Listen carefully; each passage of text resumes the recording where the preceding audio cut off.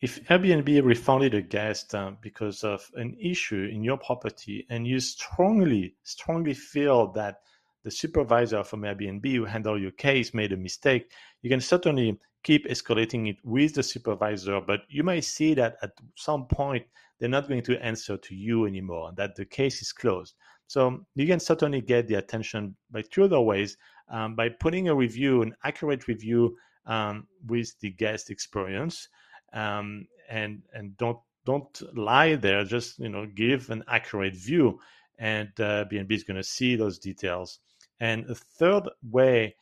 beside trying to talk to the supervisor and the review, is to open a claim on AirCover, and that is the new